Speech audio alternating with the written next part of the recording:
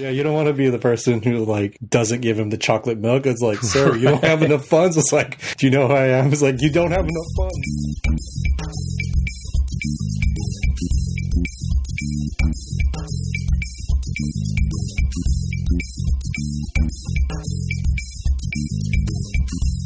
So hey everybody, welcome to episode 149 of the More Than Just Code podcast. My name is Tim Mitra and I'm in Toronto, Ontario, and I'm joined as usual by Jaime Lopez in Seattle, Washington. How's it going? And we also have Mark Rubin, now safely ensconced in his house in San Jose. Hello. After an hour and 15-minute commute on a horrible freeway. In the summertime, so it's probably a little bit warmer too. Oh, we're having a pretty bad heat wave this week. It's been 90s to 100s all week long. Wow, really? I heard. Yeah. Wonder if that's why the freeway's been bad. I mean, it's pretty much every day this week there have been at least 2 accidents on the freeway that slow down traffic on the way home. I wonder if it's because of the heat somehow. People aren't paying attention or they're falling asleep or whatever. I don't know. Well, I heard the planes are grounded in Arizona. I think they're not flying them out because it's just too hot to fly. Apparently. Yeah, is that right? Yeah, that's the smaller regional jets like Bombardier would make. Something as large as like an Airbus, A320 or a Boeing 737 will generally have enough thrust, especially because they'll have to use the longer runways. And I guess Arizona's airport, some of their runways are not really long enough given the heat conditions. And it's not as if, like if you're in like the Middle East, there will be, they call them, high and hot variants of these aircraft that are sort of made to take off in those kind of conditions. Well, you don't tend to buy those for sort of lower elevation. Right. And even though it's hot in Arizona, it doesn't normally get that hot, right? So I think that's why they ran into trouble. Yeah, it's actually been weird seasonally here, like weirdness. We had a tornado warning last weekend, right? I was telling Tammy about that, and she's like, "Yikes!" So tell me, global warming isn't a thing.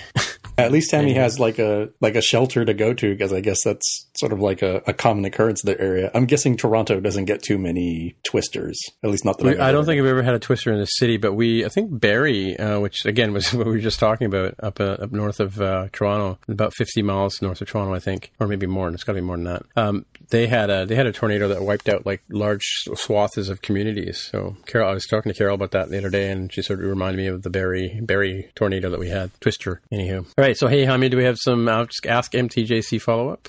We do, and this one's from friend of the show, Jeffrey Fulton, who has provided a real wonderful video as follow-up to our sort of question last episode about like, can dog paws use multi-touch devices like an iPhone or an iPad? Is there enough capacitance there? And he shows a 10-second video of his, I'm not sure what kind of dog it is, like a lab or something. Kind of a lab, yeah. He's with like an iPad or iPad mini, and showing that, yep, he can operate. He's holding his dog's paw and then using the paw to manipulate the home screen and swipe back and forth with the poor little dog here kind of wondering what the heck's going on. He doesn't look, he's looking at it, like a little concerned. It's like, why is he doing this? There should be follow-up to this follow-up, because the other thing we mentioned on the episode was wondering if that paw could in fact be used for the Touch ID sensor and use exactly. Yeah. So hopefully there's some follow-up to this follow-up. Yeah, there's an early video. It brings to mind 2 videos, but the first video I remember from when the iPad first came out was a cat swiping at. Remember that piano? There's a piano from who were they? They made the Ocarina app too. But it was a Smule, I think was the name of the company, and they made like a sort of crazy piano that kind of played in a big curl. Oh yeah, I remember. Yeah, and there was a cat swiping at the screen and making the notes, and of course, a cat will respond to like any kind of stimulus like that, and just the cat just kept whacking away at this screen, right? So I think we knew that pets' paws could use capacitant touch. So we'll talk about that a little bit later too. The other that came to mind was I remember seeing a baby about a year or 2 after the iPad came out, and so there's like a little toddler sitting up, looking at a magazine and double tapping on the pictures in a paper magazine. Right, trying to manipulate it and move it, because it kind of looks the same, right? It's about the same. Yeah, well, to a baby, size. It's got big images on it. That makes sense. Yeah, I could see that. Yeah. To dig that video out somewhere. All right, so our friend of the show, Fouad, down in I think he's down in Virginia or or DC, somewhere around there. He sent a link to us on the Canadian room on our Slack channel that Canada has now ruled that all new cell phones must be unlocked, and it goes further to say that we normally have to pay the Bell or Rogers or whoever sells us our phones $50 to unlock our phones, so that we can so we can go to another provider or go to Europe and put a European SIM in or something like that, or even to the States, right? But the new ruling goes on to say that they can't charge us with legacy phones. Like I have 2 iPhones now that are under contract, or one's actually free of contract. And so Canadians are rejoicing in the fact that we don't have to pay to have our phones unlocked. So do you guys in the States have to pay somebody to unlock your phone? Can you go to AT&T and say, unlock my phone? I'm trying to remember. That has changed over time. We ended up getting the number portability. That was a big deal years ago. Right, yeah. And then I think you can pay to have it unlocked at the end of your contract, but now that contracts are going away and it's really more like month to month kind of thing. I'm trying to think how this works. I actually don't know.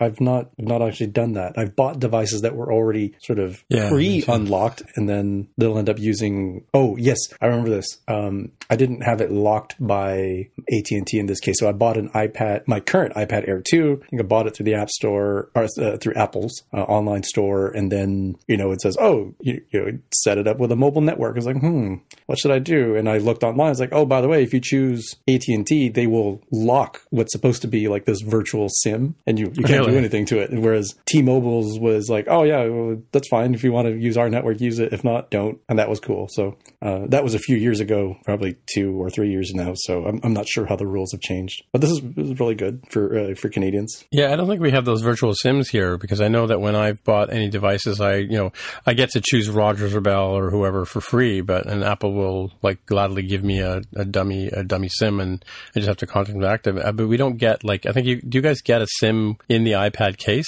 in the box when you get them, or they hand you one or something? It comes installed in the phone or in the iPad. Yeah, and for whatever model it was that I bought, it might have been considered unlocked or something, and then you could choose at startup time, or I should say setup time, which network you wanted to use. And I remember reading online that AT&T at the time in particular was, if you chose their network, it was locked to the network unless you later unlocked it. Right, that sounds underhanded. It sort of sounds. I remember the controversy at the time. It's like, well, that kind of defeats the purpose of this eSIM or virtual SIM. I forget what the thing is called. We'll have to look it up. Yeah, I mean, you pay the extra money to buy something from the Apple Store directly because it's unlocked. Whereas if you buy it, I bought Carol's phone recently through Rogers, and it's subsidized. So basically, you have a 2-year contract on it, and we didn't pay full price for it. But I had to send over a chunk of money to them. But yeah, I think we pay for the phone through the service, right? So, and to follow up on this new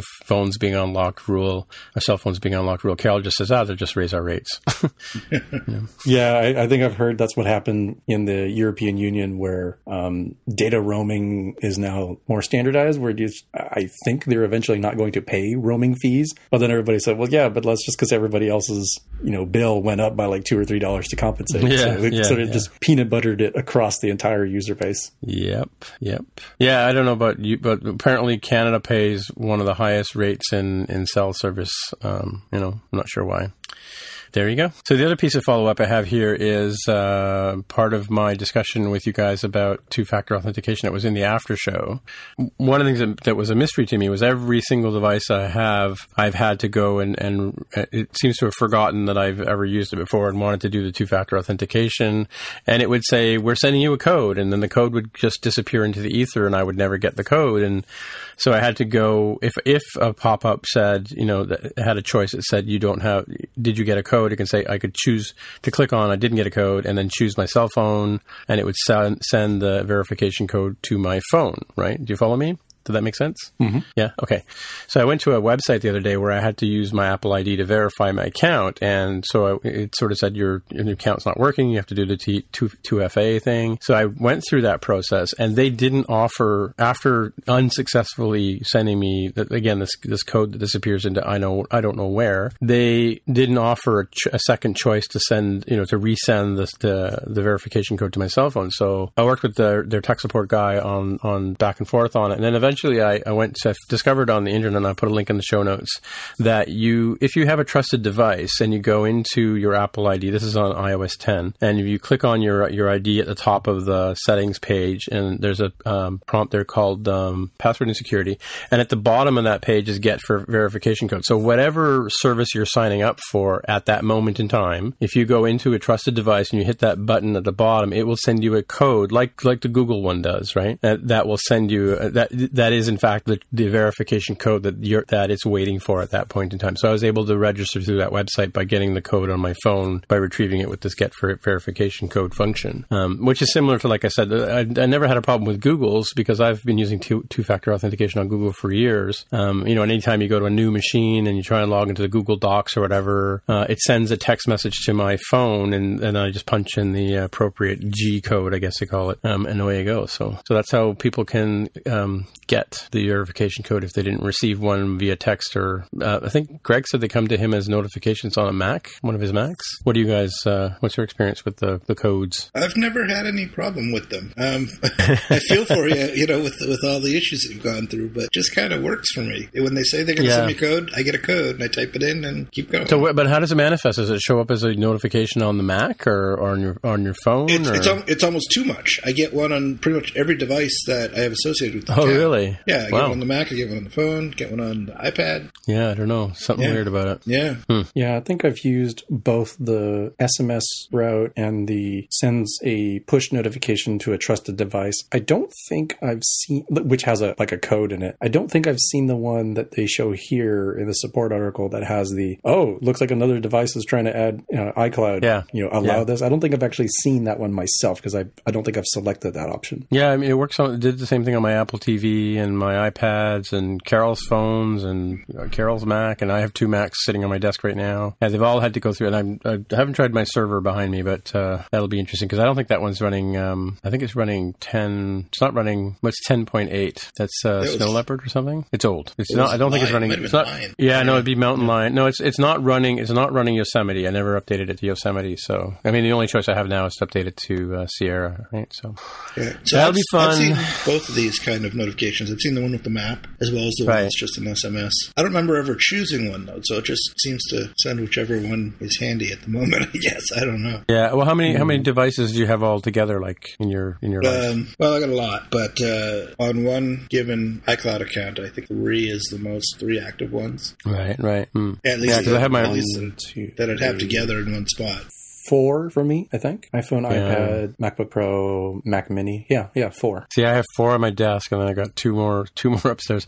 And then the sad story is, I've told you guys before about my iPhone 3GS that I use for checking the weather and occasional Twitter and Slack and that kind of stuff, and the occasional websites. Because it's iOS 6, so it doesn't support two-factor authentication. Every time I reboot it, I get this message about how photos can't be accessed. Right. Yeah. So Apple, please, follow Microsoft's lead and update my ancient OS here. Tim, putting your old 3GS or original iPhone on there is just part of some botnet by now for sure. iOS 2 can't handle all the cool new viruses and worms that are out there. No. I think the oldest device I have runs iOS 3, right? So, and that's the Gorilla Back iPhone, which I haven't turned on very often. Mm-hmm. It's funny, I used to have to jailbreak that to get it to work, but I think Apple must have updated the operating system at some point where it just opens. So that's my botnet phone. Okay.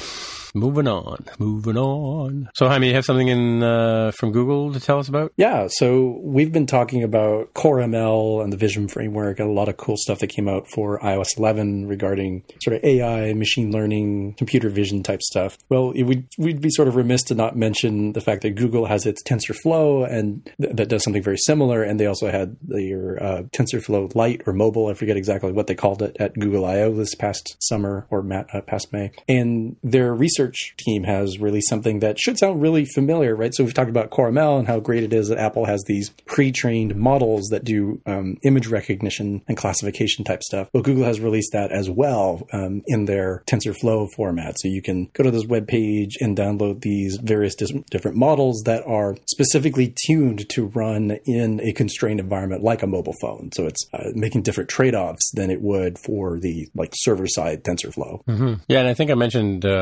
we were talking about it before the show, so I'm not sure if it'll be mentioned twice here, but in the, I believe it was CoreML in depth, they talked about the CoreML tools that they've added, which is a Python script that lets you download commonly used, ready-made models, and you bring them down to your Mac, and you run this Python script on them, and it converts the model into a CoreML model, and then you can pop it in there. And they mentioned TensorFlow as one of the examples of model that you could use. So I think it's kind of, and Mark can add something to this. There's more. I mean, it's kind of a. I don't want to say. I guess it's an open standard or something like that, or it's easily convertible. Yeah, they just convert it. So CoreML comes sort of out of the box, if you will, with 4 open source models that are in the CoreML framework format, and those are the ones that are on the CoreML page in Apple's documentation. So you can just take those and drag and drop right into Xcode, and you're good to go. You're ready to go. But if you want to use a different model, then you have to convert the format, and that's what these Python tools can do. In theory, they can take really any model that you might have, and you could use these tools to convert them into the CoreML format. So you could take some other model that is your own proprietary model, if you wanted, or a different open source model that isn't supported right now by CoreML, and convert it into the CoreML format, and then you can drag and drop that in. So one of the formats that these tools support is the TensorFlow form. So with these tools, you can convert from TensorFlow to CoreML very easily. Yeah, just looking at my download folder, I think I have the video here. CoreML in depth. Yeah, here it is. The speaker on that thing talked about Caffe, Keras,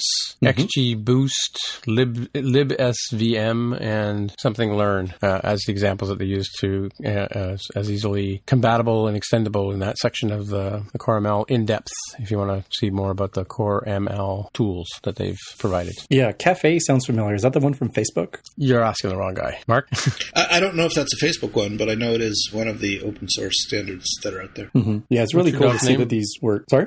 Your dog's name again? My dog's name is Pollo. Pollo, okay, right, yeah. He's yes, like chicken, but we anglicized it to be spelled like yo-yo, but with a P, so that he wouldn't become Polo or Polio when read off of like at the vet or other like the dog or something. Mm-hmm. Yeah, in any case, it's great to hear that these tools are, even if they're not directly compatible, they are convertible. I think prior to the show, we talked about like, well, everything supports PDF, and that's great. But I was concerned that it might be like Word 97 versus Lotus Notes like incompatibility, and it sounds like it's a little bit more like you can convert images from like JPEG to GIF to PNG to whatever the new HVEC. What was the new one that came out in iOS 11, right? Like the new ones where they are the new HEIF. Is that what it is? Something like that. Yeah, I got to get used to the acronym there. Yep. Mm-hmm. It's actually even, in this case, it's actually even simpler than that, because really all a neural network model is conceptually there's the concept of how many nodes are in there and how many connections between the nodes are there and how are they connected. And then for each connection and each node, there's a weighting factor. So really to convert from one model to another model, it's just a matter of changing those weighting factors. So all you need to make a model that's importable is a way of representing in some kind of efficient way what all of these weighting factors are and coefficients are. So it's there's not too much more to it than that. I mean, the magic is in how you set up the different nodes and how you connect the different nodes, and then how do you train it to get out all those coefficients, and that's the hard part is getting all those coefficients. But once you've got them, it's just a list of numbers in some kind of matrix. So converting from one format to the other is really not that big of a thing. So it's good that they've got all the tools, but even if they didn't have the tools, somebody would have come up with the tools before too long. It would have been pretty easy to do it. Right. Yeah, it's kind of like in the world of 3D modeling where you can have there's a 3D model file in a certain format, and most of them are convertible from one to the other. And so if you can use Google SketchUp to create a 3D model, and you can export it to like a steel file, STL, which is what's used for 3D printers and that kind of stuff. So I think it's the same thing. Like the math is there, and it's just a matter of converting it from one format to another. Yep. So the other question I have, so we keep calling this AI. Is this? I know this isn't like the Turing test AI, but so is this actually artificial intelligence that it's using these mathematical patterns or coefficients, I guess you called them, to identify objects or recognize flowers or see whether you're happy or sad, that kind of thing? Well, it is AI in the sense of the Turing test to some degree. Obviously, these things can't pass the Turing test; they're not nearly sophisticated enough to do that. But it is conceptually the same thing. That if it's a mathematical system that has state, that holds state in such a way that it can learn. How does something learn? Well, really, what learning is by you adjust the parameters so that it can predict things based on certain sets of input. You get a certain set of output. So the analogy to the Turing test is Turing test says that if this thing is inside a black box somewhere and you interact with it in some way, there's no way to tell whether that's a machine or a human, right? Right. Okay. So this thing, well, if you can come up with a sophisticated enough model that for whatever input you give it, it predicts the same output that a human would predict, then in some sense, it's passed in a limited way the Turing test. So it is the same. It is the same thing. So I guess conceptually, it's sort of how we recognize faces, and we know how we recognize objects, and how we learn symbols and words and things like that in our own brains, right? Well, that's kind of where it gets interesting. Is a neural network is a type of mathematical model that's specifically modeled after the way the brain works. Where you have these you have these nodes that are connected to each other, and the nodes are analogous to neurons, where signals come in, and if the signal is strong enough, it can turn on or off that neuron, and then propagate the signal down. That's how the brain works.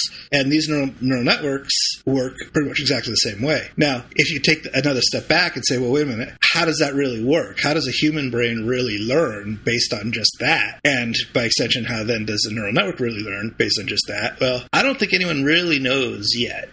No one has a really good answer to why any of this works. But the amazing thing is it works spectacularly well. It really works well at learning these things. So it's pretty likely that these mathematical models that we have are working the same way as a brain in some way. We just don't know exactly how that is. Right. So we don't know how the brain is working? We don't know how the Core ML stuff is working? Both. Okay. So, and just a question about the models type. I think I understand a bit about the model. So like in this Google doc that Jaime's posted, there's an object detection model, the fine-grained classification model, a face attribute model, and landmark recognition model. So does that mean that these you have to build an app for your specific purpose, or is there like one Uber model that can do all of these things at once? So if you use a neural network, that's what makes it interesting. It is all one big thing. It's all the same, sort of. It's just a bunch of neurons connected to each other. And in the neural network, they're not actual neurons, they're these nodes. They're connected to each other in a certain pattern, and they have certain settings that say this neuron will turn on if the input signal is greater than some threshold value or something like that. And it won't if it's not high enough. So essentially how these things work. So an image recognizer is basically just it's a little bit more complicated than this, but you can simply think of it as, say you have for every pixel you have a box. Let's say it's a 4x4 box to make it simple, and so that means there's 4 times 4 is 16 different pixels in this box, and each one of those can be either on or off, right? So that means there's 2 to the power of 16 possible states for this box, possible ways that this is in. Okay, so if you then take that thing and the pixels are a portion of an image, right? So if you take thousands and thousands, millions of images and figure out which of the 2 to the 16 states is that the 4x4 box is in for that particular image, then you've kind of learned something about that image. And when you have enough of these 4x4 blocks, or they're not really 4x4, but enough of these blocks that are sort of in parallel to each other, then you can find common patterns in the larger images. And that's where it gets a little bit mysterious, because the computer can figure out that having state number 4,833 over here in the corner, and then state number 6,212 over there in the other corner, means that's likely to be a cat. Right. Okay. Nobody knows really how it works. I mean, it just kind of works because it's just enough. There's enough degrees of freedom that as long as you have enough data, you can make these kind of inferences. It's a really amazing thing that it works at all, but it does. It works incredibly well. Yeah, and Tim, I guess two of the things I heard you ask, one was, is there like one thing that does them all? Like even the human brain itself, although we think of it as one entity, it really has a lot of specialization inside, right? You can point to like this part of the brain deals with sound, and this completely other different one deals with vision, and all these other bits that make up our brain. So even there's specialization where, presumably our brain is running many, many models at once and learns over time how to deal with comparing and synthesizing that data. Sure. And in terms of like whether this is AI, like it's not Skynet level, it's not HAL 9000 level. It really feels like we're at that beginning where like we've discovered that atoms and molecules exist, and like, oh, what are the implications of this? I don't know. What can we do with it, right? Or we've created there's a big difference in terms of sophistication between, oh, look, we have an electronic transistor versus the billions in all the different interconnections of like system on chips that Intel might produce, right? Like that level of sophistication can grow from these basic building blocks that we're still sort of getting off the ground at the moment. Yeah, but what I was asking though was if I'm building an iOS app today and I want to recognize flowers, I have to get the flower recognizing model, or Okay, yeah. So a model consists of two general components. One is the structure or the architecture of the network, and we're sort of limiting ourselves to neural networks here, but it also applies to other stuff. But there's other types of these systems other than neural networks. But so the structure might mean you have, I've got 50 neurons, and then a whole another layer feeding into those 50 neurons of 200 neurons, and then another layer feeding into that of 6 neurons, and then another layer feeding into that of 27 neurons. And then in each of those layers, there's a set of coefficients, the numbers that are first the required trigger strengths to turn on each of those neurons, and then the multiplication factors going from one to the next of the signal. Because one neuron can have more of an effect on a neuron in its future path than some other neuron that also feeds into the future path of the same neuron. That makes sense. Probably did. But let's make it much simple. Say you have 2 inputs and 2 outputs, okay? And then so each of the 2 inputs, in the simplest kind of thing, each of the 2 input neurons will each have an input into the 2 output neurons, right? But one of the 2 inputs might have more of an effect on output neuron number 1 than input neuron number 2 has on output neuron number 1. So that means that input neuron number 1 would have a higher strength feeding into input neuron number 1 than output neuron number 1 than input neuron number 2. So the relative amount, the relative effect each of the inputs has on the output is one set of 2 numbers in this case. Right. Okay. Okay. And it's because there's 2 inputs, but then there's 2 outputs. So each of these 2 inputs also has a relative effect on the other output. So that means there's 2 strengths for the first output and 2 strengths for the second output. So that's 4 numbers right there. Okay. Then each of the outputs needs a trigger of how strong does the total input need to be to turn on. Oh, I see. Right. So that's 2 more numbers. So that's 6.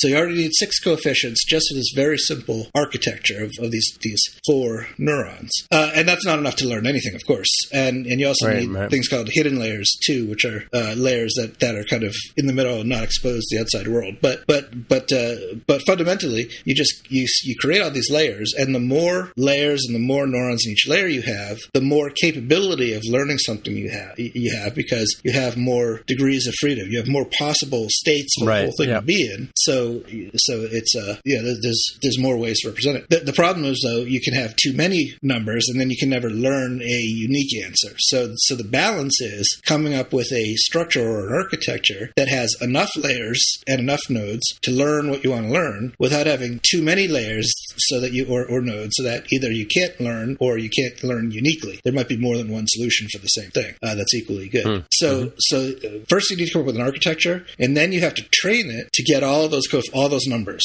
And then when you get both of those things, then you have a model. So when you download one of these models, it will be the set of numbers for a specific architecture or for a specific structure or task. Yeah. Not for I don't mean task. Not necessarily for tasks.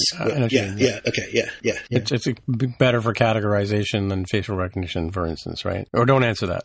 Okay. Okay. Yeah. Anything else about this Google article, Jaime? No, but a lot of this talk sort of makes me think of, remember that scene from Star Trek, the movie, or Star Trek 4, I should say, in the movie series? The Voyage Home. Yeah, spoilers for a movie from the 80s.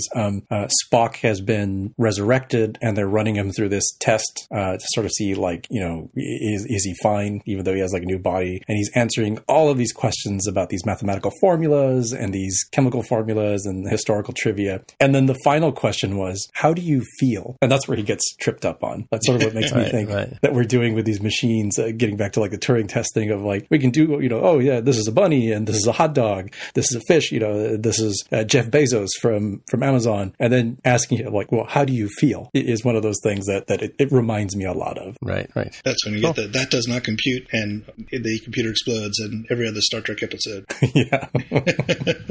Yeah. Wasn't number 4 the one with the whales, by the way? It was indeed the one with the whales. Okay. Mm-hmm. Yeah. But Spock had just been resurrected from the Genesis planet. Right. So last night, I don't know if you guys saw it on Facebook Live from the Computer History Museum. They had a special talk with 4 people. The first talk was 3 engineers who worked on the original iPhone, and the second half of the talk was Scott Forstall from Apple. And and this is the first time Scott's talked publicly since leaving Apple. So it was broken up into 2 parts. The first part was with Hugo Fines, who was a hardware engineer, and Nitin Ganarata and Scott Hertz, who were software engineers, I believe. Or Nitin may have been a manager type guy as well. But it was a fascinating talk if you're interested at all. I mean, like, to me, it was like, it's kind of almost like required listening, because we're all here at this point in time because of the iPhone, and these are the guys who were developing it back in 2005, 2006, and that kind of stuff. And some fascinating stories about how they came up with the hardware concepts, and Scott Hertz was talking about writing some of the software for it, and how and why they decided to have web as part of iOS, web, like a web view kind of thing. Did you watch? So Jaime, you watched a little bit of it, or what did you catch? Yeah, I only saw about 20 minutes probably when they were talking about what was it specifically? I think it was going into the keynote where. Sorry, my dog is barking. Let me give that a little bit of a time. It's starting to cool down. One sec. Oh, I thought he was done. One sec. Oh, I see his mortal enemy has parked right in front of our house. That is the UPS truck. He hates those. I'm with him. Can we... Oh my gosh, it's so annoying. I hope that UPS driver leaves pretty soon.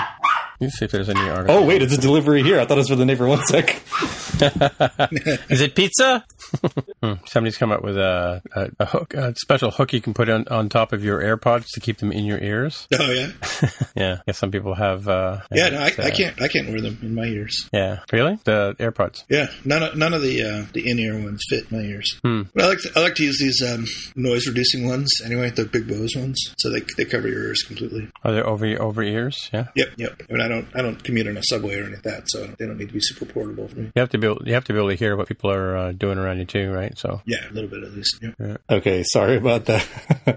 Yeah, no wonder he was so mad. They were invading his space by coming to the door. That's why he was flipping out.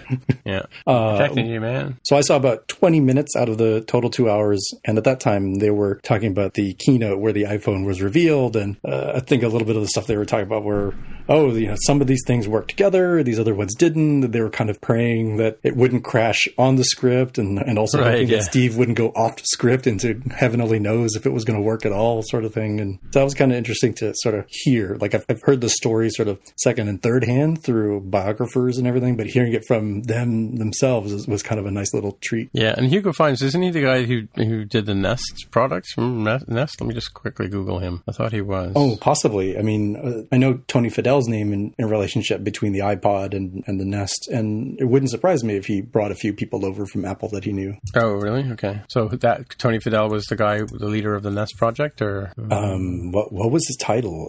Really, like CEO of Nest when it was independent before it got purchased by Google. I think so. Yeah. Yeah. Tim, did you watch a substantial portion of it? What did you get? I did. I watched a good portion, probably half an hour of the Three Guys here. I'm just reading about Hugo Fines. It doesn't say anything specifically about Nest. But he left in 2006, which is didn't it get released in 2007? Anyway, yeah. So it was interesting. Scott Hertz was talking about. They asked him about what was it like? Was Steve around at all? Did was he hovering around? Trolling the development? And he sort of said, yeah. Occasionally they would like try and put some pressure on him, and they kept coming to him and saying, "Oh, it would be really nice if we could have this feature or that feature or whatever." And somebody sort of said to him at one point, Mr. Jobs, Steve would like to see this thing, and he just sort of said, he's typing away furiously at his keyboard. He goes, "You'll see it when it's ready," kind of thing, right? And then he realized, oh, what have I just said? And he looked around, and of course Steve wasn't there in the room, but the marketing guy was, and he went out the door, and then Steve stuck his head in the door and said, "Oh, that's okay. We'll wait for it when it's ready." So, but the Scott Forstall interview was interesting. It started out talking about some of his current activities, producing Broadway plays and scuba diving and stuff like that, and taking pictures of a shark trying to eat his brother's leg and things like that. But he talked a lot about working with Steve because he was an intern at Microsoft at university time, right? And then it was choice of going to Microsoft or going to Next, right? And he joked about the fact that Microsoft, who had this established background and money and things like that, and Nest, who had no money and no customers, right? So but he joined the Next team, and there was a lot of great work he did there, and of course he got to work with Steve and all that kind of stuff, and so there was some answers he gave about. I'm really encouraging people to watch this because there was some talk about what Steve was like as a person. He apparently really helped out Scott personally in some issues and things like that. But some great talk about, like, he was talking about the Rhapsody being next step on a Mac, but the reason why Rhapsody didn't fly is because they couldn't support all the established applications already, which we had to have. Mac OS 10 was basically next step with a bit of Foundation and other things, I guess, in there. They came up with Carbon, he said, to give the compatibility between the new operating system and the classic operating system, so that you could run your classic apps. And then they came up, so that was Carbon, and the other one is Cocoa, which eventually became Cocoa Touch, is the sort of one where you could write new applications, using the new systems and new frameworks and things like that, right? So it was a really good talk. I mean, you didn't see any of the Forstall piece, Jaime? I think I might have seen a handful of minutes, because they took a 5-10 minute break in between. Yeah, it was quite a long break between there. Yeah. Unfortunately, I was pretty busy that night, so it's great that we've got the link here in the show notes for those of you driving home, of course, and we can sort of watch that and catch up on that. I do think it's something to check out, maybe over a series of lunches or over dinner or something, or if you've got some free time, just because I really do love the history part of our industry, where you can sort of get reinvigorated by saying, like, wow, look how far we've come with this sort of thing. Went to the Living Computer History Museum. I forget what the name of the museum is here in Seattle. And they had the several exhibits, one of which was sort of Apple's products through the years. And they had, an Apple II and an Apple I, a few other things. And you can look at these and say, wow, there are even the most trivial apps on my iPhone right now. Like, you just, fired up Xcode, submitted it, and called it good, that would not fit on this entire device's capability. Like, how far along have we come? And then seeing other sort of related exhibits, we're talking about this whole AR kit sort of thing going on with iOS 11. I was like, well, I'm seeing these headsets for VR from the 90s that were like, wear this backpack and this huge monitor on your head, which has not only the front part, but also this like back part that juts out, instead of, just hold up my phone and, look at these wonderful things I've got, right? There's a monkey jumping up and down on my TV. Right, yeah. The VR was really crazy back in the 90s is when it first started, right? So I found a link here just from 9 to 5 Mac. They were live blogging from the talk, so just looking at some highlights here. Yeah, right. He said, Fines is saying that Jobs once asked him to move the CPU a couple of millimeters to make the PCB more symmetrical. So, yeah. Oh, yeah.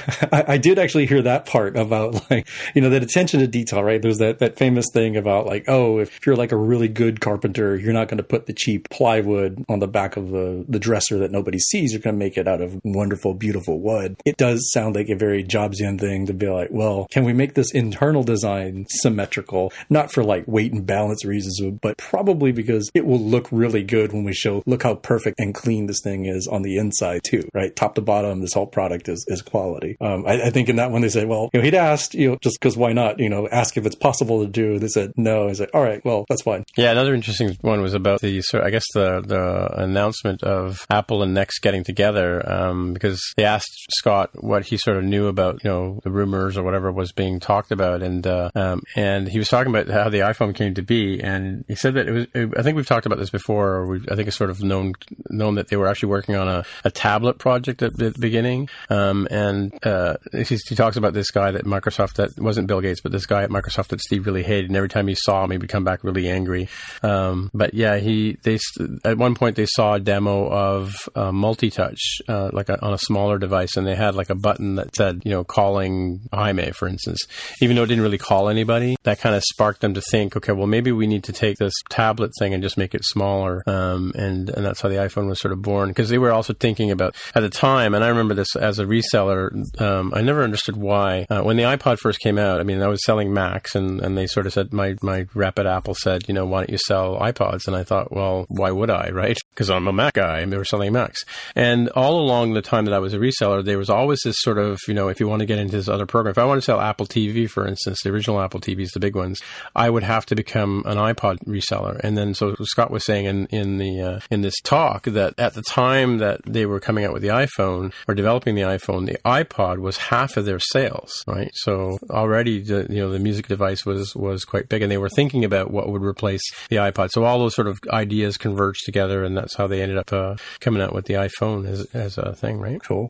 Yeah, I've heard that. I have heard the story. I guess it was fairly recent. It's probably related to this talk about hating that one guy at Microsoft who had said that they had basically solved computing with their tablet and stylus stuff. And I don't know. I guess the point of the story is like sometimes bitterness and pettiness can lead you to great things if it drives you as the motivation behind what you're doing. Yeah, it's funny. I don't know if you guys have ever read Accidental Empires book by I forgot his name now, but Accidental Empires, and the subtitle is How the Boys of Silicon Valley Made Their Millions but Still Can't Get a Date. And he did a TV show called Triumph of the Nerds. He was an Apple employee at one point. I can't remember his name. It's killing me. Anyway, I'll put a link in the show notes to the book and a link in the show notes to the discs, which I had a real hard time finding. It was an old TV show, really bad graphics like last week. But there was a story about one of the things that the analogies in there was that, Bill Gates was the kind of guy who would stand in line at a checkout in order to use a coupon for $1 off a tub of ice cream, right? And the sort of idea was that, the guy was so conscious about, what value was that he would never leave money on the table. But, in a similar way, Scott was saying that Steve always insisted on paying lunch at the Apple cafeteria. And it always made, Scott feel uncomfortable, like, no, I can take care of myself. And Steve's like, no, I'll pay for it, right? And so he would wait for him at the cashier, and while Scott was getting his meal, and he was always like afraid of getting like something that took a long time to cook or whatever. So he gets up to the cashier, and then of course Steve would badge in. He used to use your badges, so he would badge in and pay for the meal, right? And so Scott one time said, I really appreciate you buying the meal, but you pay me well, I can pay for my own meals. And Steve said, I only get paid $1 a year, so I don't know who's paying for all these meals. So here's a multi-billionaire scamming Apple. Yeah, you don't want to be the person who like doesn't give him the chocolate milk. It's like, sir, you don't have enough funds. It's like, do you know who I am? It's like, you don't have enough funds. Yeah. Well, have you ever seen the video of Darth Vader at the cantina? It's like a Lego. It's actually what's it? Yeah, Eddie, it's an Eddie Izzard. Yeah, Eddie Izzard bit. Yeah. Yeah, somebody did it up with Lego and all about Darth Vader at the cantina and how the kid serving him the food has no idea that he's even on the Death Star. Never mind who Darth Vader is. Right? Yeah. Anyway, yeah, it was a great talk. So I mean, seriously, if you have any inkling at all about the iPhone or history of it and how it developed, I mean, like, and I guess this is I think you were joking yesterday on Twitter or on Slack or something that maybe now his Scott Forstall's no talk clause has expired, right? Because this is the first interview in 5 years, right, since he left the company. I don't even know what he's doing. I guess he's kicking back and he's producing Broadway plays and stuff and scuba diving with his brother. Yeah, I mean, given where he was in the company and how privy he was to all of their plans for the future, it sort of made sense at the time that they kept him on as, like, I don't know, special special projects or special advisor or something. It was essentially like, you stay here under our control and don't talk to anybody. Read some newspapers in the lobby or something. I'm not really sure like how it works at that level, but it was essentially like, don't leave to a competitor like Google or Facebook. And it's been like, that's not uncommon. It's not typical, let's say, but it's not like uncommon to see that. What's sort of weird for me is he's been gone for so long out of the industry that it was very surprising to like see him come back after 5 years. And that's where I was speculating, they gave him a boatload of money to, make it sort of fair for that transition. And in return, he just sort of does non-tech things. And it seems like if he's out there talking about this experience, then presumably that it's not like an NDA sort of thing. It's more like a separation agreement is probably over. Right, It seems like a nice even, even though it's an odd number, it seems like a nice even number, like 1 year, 2 years, or 5 years sort of thing. So let's see if he ends up anywhere. I wouldn't be surprised if he ends up,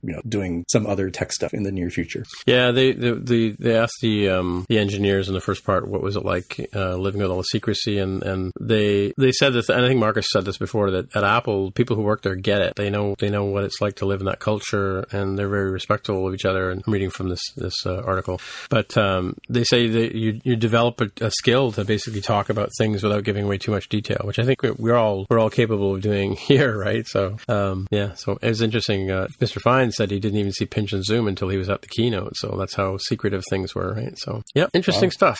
And Scott Forstall said at one point in the talk, the first rule about purple is you don't talk about purple. Any other thoughts on this? Yeah, I'll have to check it out. I haven't seen it. Yeah, plan on putting at least 1 hour aside for each half. And you can skip ahead too. I noticed today when once you go back into Facebook, you can actually zoom ahead if you just want to watch the Forstall piece or what have you. And you can also download it and watch it in 2 times speed, I think, probably. All right. So I guess we'll move on to our picks. So Hamid, do you have a pick or 2 or 3? Yes, and the first one we'll have linked in the show notes is a blog posting that was recent from the CocoaConf folks, where sadly CocoaConf is coming to an end, and they give their reasons why, that they had 40 events in 11 different cities, 2 weddings, the arrival of 2 grandchildren, and their family school bus broke down. So they're retiring the CocoaConf touring conference series, which is a bummer because, I've gone to CocoaConf, several times here, and I've always enjoyed the experience. But lo and behold, they are starting a new conference called Swift by Northwest, where this will be a new event in Seattle. So that's great for me. Right?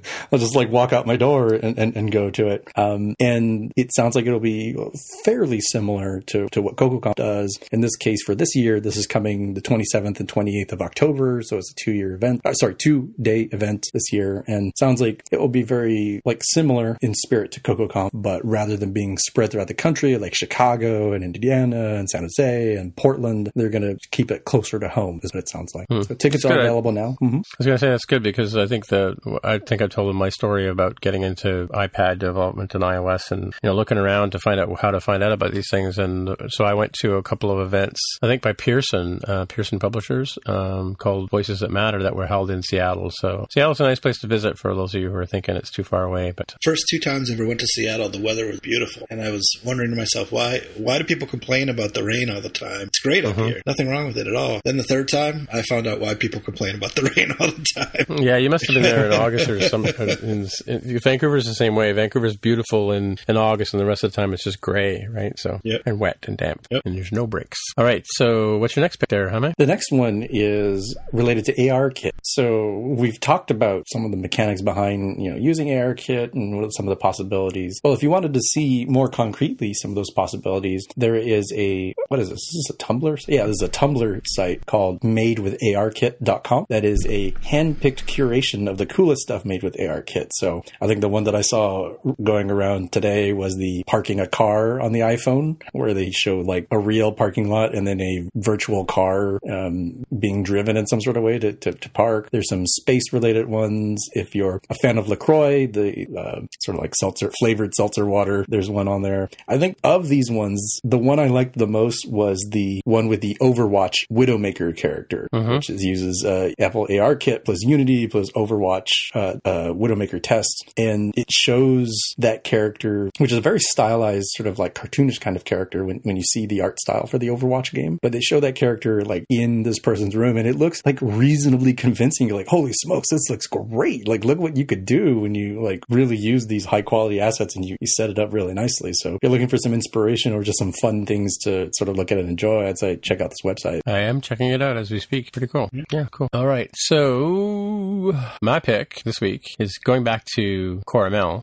My friend Matthias Holman has a blog site called machinethink.net, and he posts different stories. He's been sort of paralleling what Mark's been doing for the last year or so, looking at all the new emerging machine learning tools. And he's written a couple of tutorials on and a couple of articles on machine learning. I think we talked about him a couple of times on the show, some of his other articles. But this one, he did a tutorial called YOLO.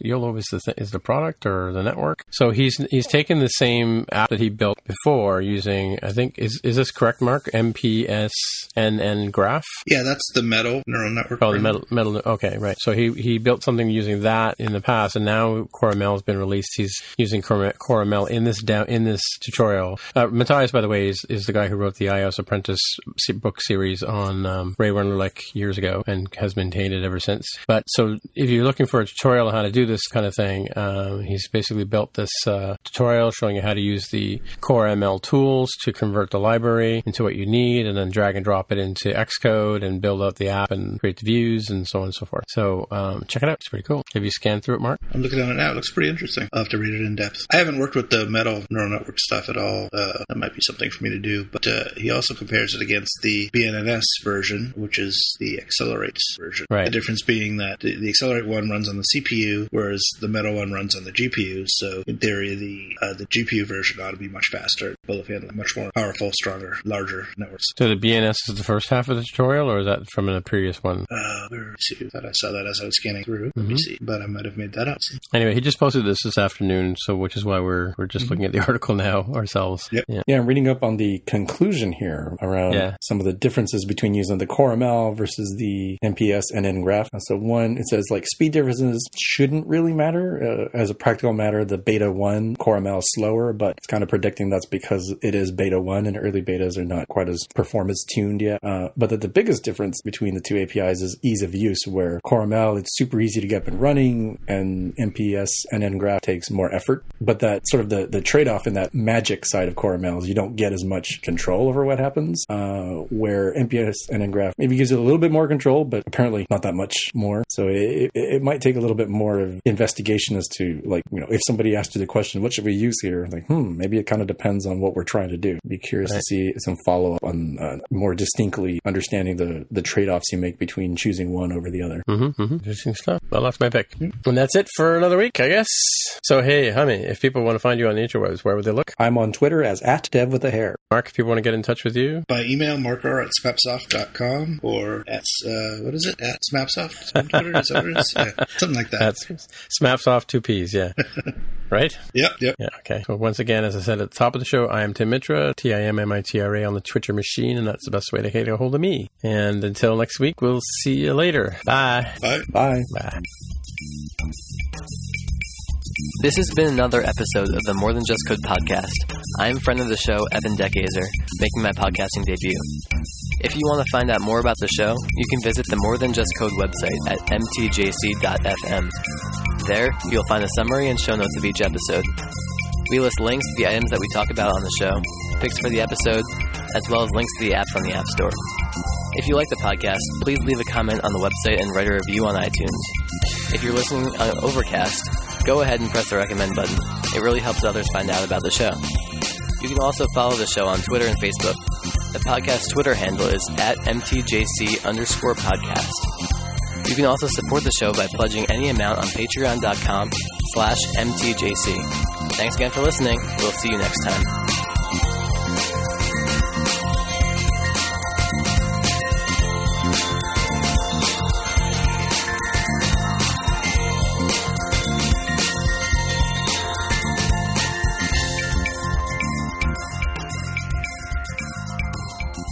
So it's kind of caught up in that. And I took the dog out for a walk and I came back. This iPad Pro, I'm telling you, it's got a problem with gravity because it has taken a nosedive 3 or 4 times in the last week. It survived. It's in a silicone case, right? The Apple one. But like I'm telling you, like it's so unwieldy. It's worse than the iPhone 6 Plus.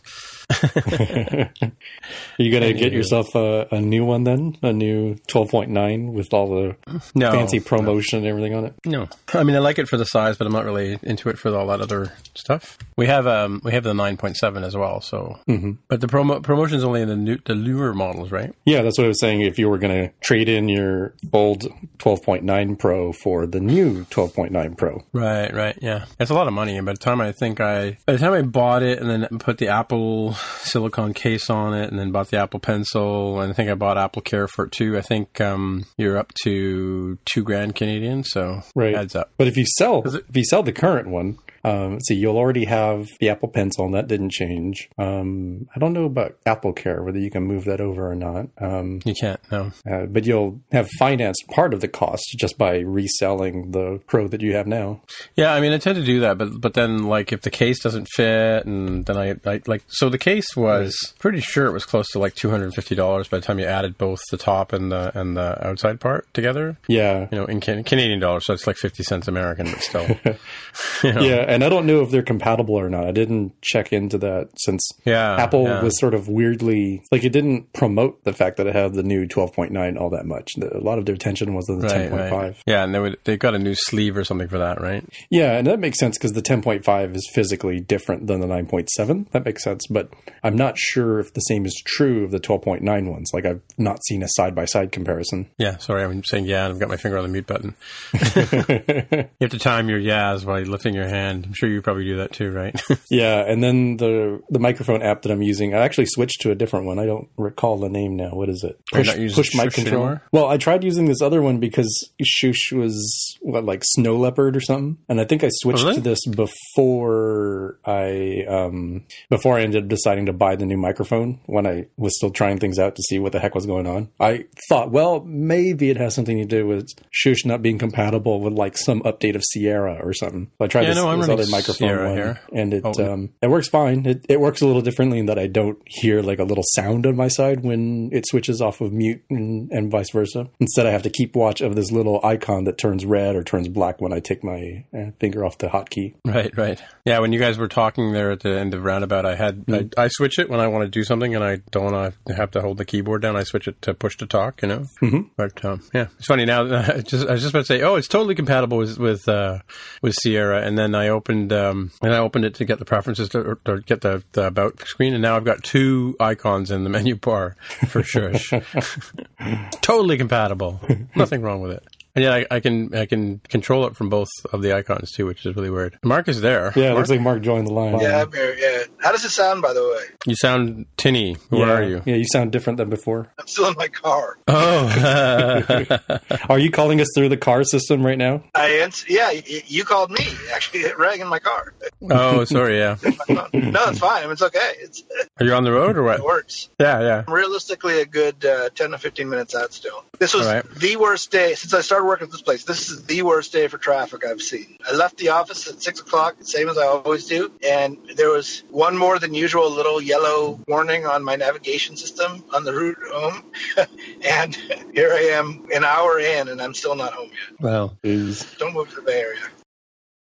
Main topic-wise, I think the Google one about their object recognition stuff being very similar to Core ML is not going to take that long. But if either one of you guys has heard anything more about or discovered more about any of those related topics, maybe we can squeeze which ones? About the like Core ML or the Vision framework or anything even vaguely related to sort of the link I have here, which is just that, by the way, just the way that Apple made its machine learning pre-trained models available, Google has done the same for TensorFlow. Mm-hmm. So it's more of an excuse to talk more about the machine learning and other stuff.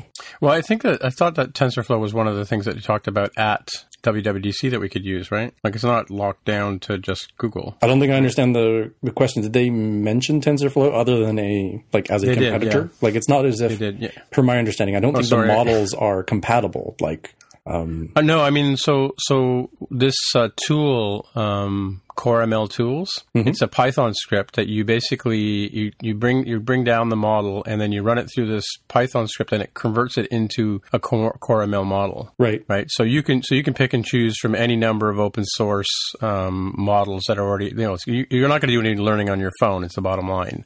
You're going to get a model from somewhere else, or you're going to build a model and teach it somehow offline, right? Mm-hmm, mm-hmm. Not on the device, right? Right. TensorFlow is a web-based, or not necessarily web-based, but I think it's mostly web-based set of libraries that Google makes available for doing machine learning. And it has its own set of formats. So if you've built a model in TensorFlow, then yes, using those Python tools, you can import that model and convert it to the Core ML format. Right. I think that's what you're talking about too. Yeah. Oh, really? So I was not aware that there was any cross-compatibility. I mean, it didn't seem unreasonable. I assume the structure would be very similar because a lot of the concepts are similar, but I wasn't sure if it was like, I mean, there's no like PDF sort of version where like, oh yeah, everything, understands PDF. I thought it was more like, this thing is like, Word docs in like 1997, and this other thing is like Lotus Notes doc in 1997. Right. And Apple has just provided a converter to go between them. They're not the same formats, but you can convert one format to the other format. Ooh, okay. So that'll be good to bring up on the show then, because I was not aware of that. I think we just did. Definitely after show fodder. Oh, with USB with Alex, my conversation with Alex about the fact that my one of my USB-C ports is already flaky on my Mac. Really? Yeah, it bodes really well because I can just sort of see if you don't have AppleCare and your ports go on your Mac, there's nothing you can do, right? So one of them that I normally use for, and I mean DisplayPort or the DisplayPort style, which is what Thunderbolt 2 and 1 are, right? It's a pretty solid connection, but I find USB-C really thin and it looks like it'd be prone to damage or misadventure, right? So, and now I think I mentioned a couple of weeks ago that the original FireWire 400 had sort of a squarish, like a home plate upside down, right? But the center, what came onto the logic board was like the pins were on a little piece of plastic in the middle, right? And if you, over time, plugging and unplugging and plugging and unplugging, that plastic would start to break, and then you'd have no way of connecting the port. We had to buy like third-party cards and put them into our old, cheese grater Mac Pros. So, because we use those ports every day, right? So, like plugging and unplugging, that is, right? So your USB-C ports just have to hold out long enough until we have wireless development. Well, this is, I mean, well, so in our case, we have the dongle. Maybe that's why they did it. Well, exactly. But we have the dongle for Ethernet. Then you got your power brick goes in one, and then you've got like your USB for VGA if you have a second monitor or something like that, right? So I don't know that, USB-C, I don't know how old is USB-C? I mean, has it really been through the 10,000 hours of testing, right? I guess it has in terms of the manufacturing facilities, but not with people using them, right? Probably not. Yeah, I could see if they have like the equivalent of those rolling machines that do stuff for mattresses to see what their life is like, but then it's not the same as having a person and grease on your hands and Cheeto dust and all these other things that might hurt the lifetime. Yeah. Mm-hmm. Yeah. So okay, I'm home. I'm gonna switch over. All right. I'll call you right back. Okay. Yeah. How was the after show? So we can, we've kind of talked about Alex's thing, so I guess we'll link him in, right? That was my discussion with Alex about the USB-C ports on my Mac. Yeah. Sorry, Alex, and he's 10 kettles, I believe. Was that on the MTJC, or you just saw it on the I think I started that conversation on MTJC, right? I see. Leaky Wellington. Yeah. So 10 kettles is the name of his company, and I think Leaky Wellington is his Twitter handle. Okay, cool. Yeah.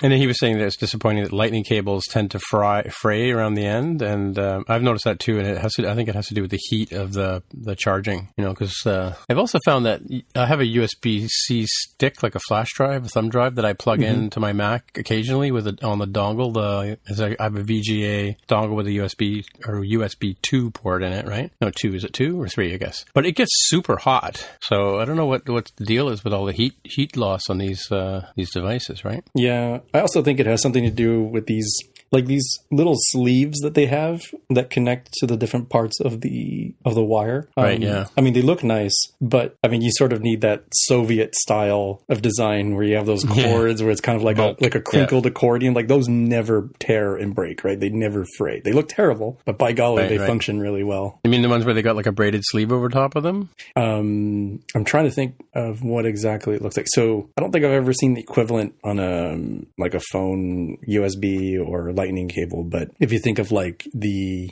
end that goes, okay, so like if you think about the power brick for the MacBook Pro, and the part that sort of comes out of the, that has the wire connecting into the it's got like a rubber cap on it, and it's got that little weird like sleeve on it that looks great, but that stuff tends to fray because it bends and doesn't bend back very easily, whereas those electric cables that you'll see that have, I mean, they look really crazy and thick on the end that goes into the wall socket. Has got sort of that very thick accordion sort of style. Like that's probably more functional in terms of being able to survive the abuse of being wrapped around many, many times than these ones that look nicer don't seem to last quite as well. Yeah, and it's one thing I've noticed about these, because I deal with a lot of people who have these, and especially on the older power bricks.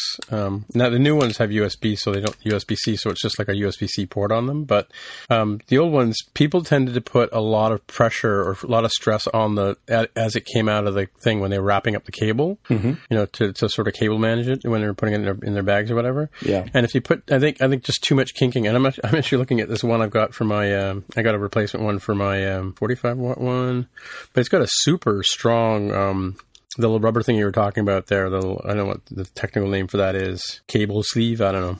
But this one's super strong. But so what I've done with my cables around the house is sometimes I'll put heat shrink tubing on them. You know what that is, right? And put like 3 or 4 pieces of it on there to sort of give it like a cast, like you broke your arm kind of thing. Right. And that gives the cable maybe another 3 or 4 months worth of life. And I've also 3D printed little sleeves that pop onto the end of the cables to keep them from bending too much, right? So. Oh, interesting. My success. I'll have to post a picture of that. But my success with those is, I don't think I've gotten a full cable's life worth of repair out of it, right? So I actually just bought a brand new cable the other day because I'm running out of lightning cables. So weirdness.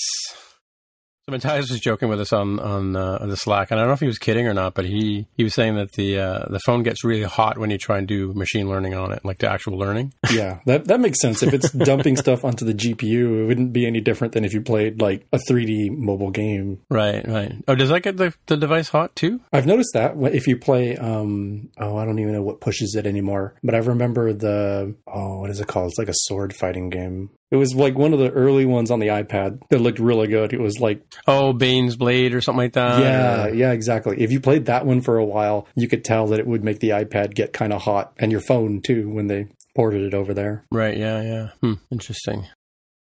We can see how the voice holds out here since we also had the recording on Roundabout earlier. Oh, how'd that go? Yeah. I don't know. He wears boxers. It seems like it went well. What? Good. He wears boxers. Okay. Yes, that came up as a topic. To know that. But what's your least favorite word? My least favorite word came out as sigh, like when people literally say the word sigh when they're sighing. Not writing it down, which is importantly different because it's a different medium altogether. You can't make a guttural sound on a tweet.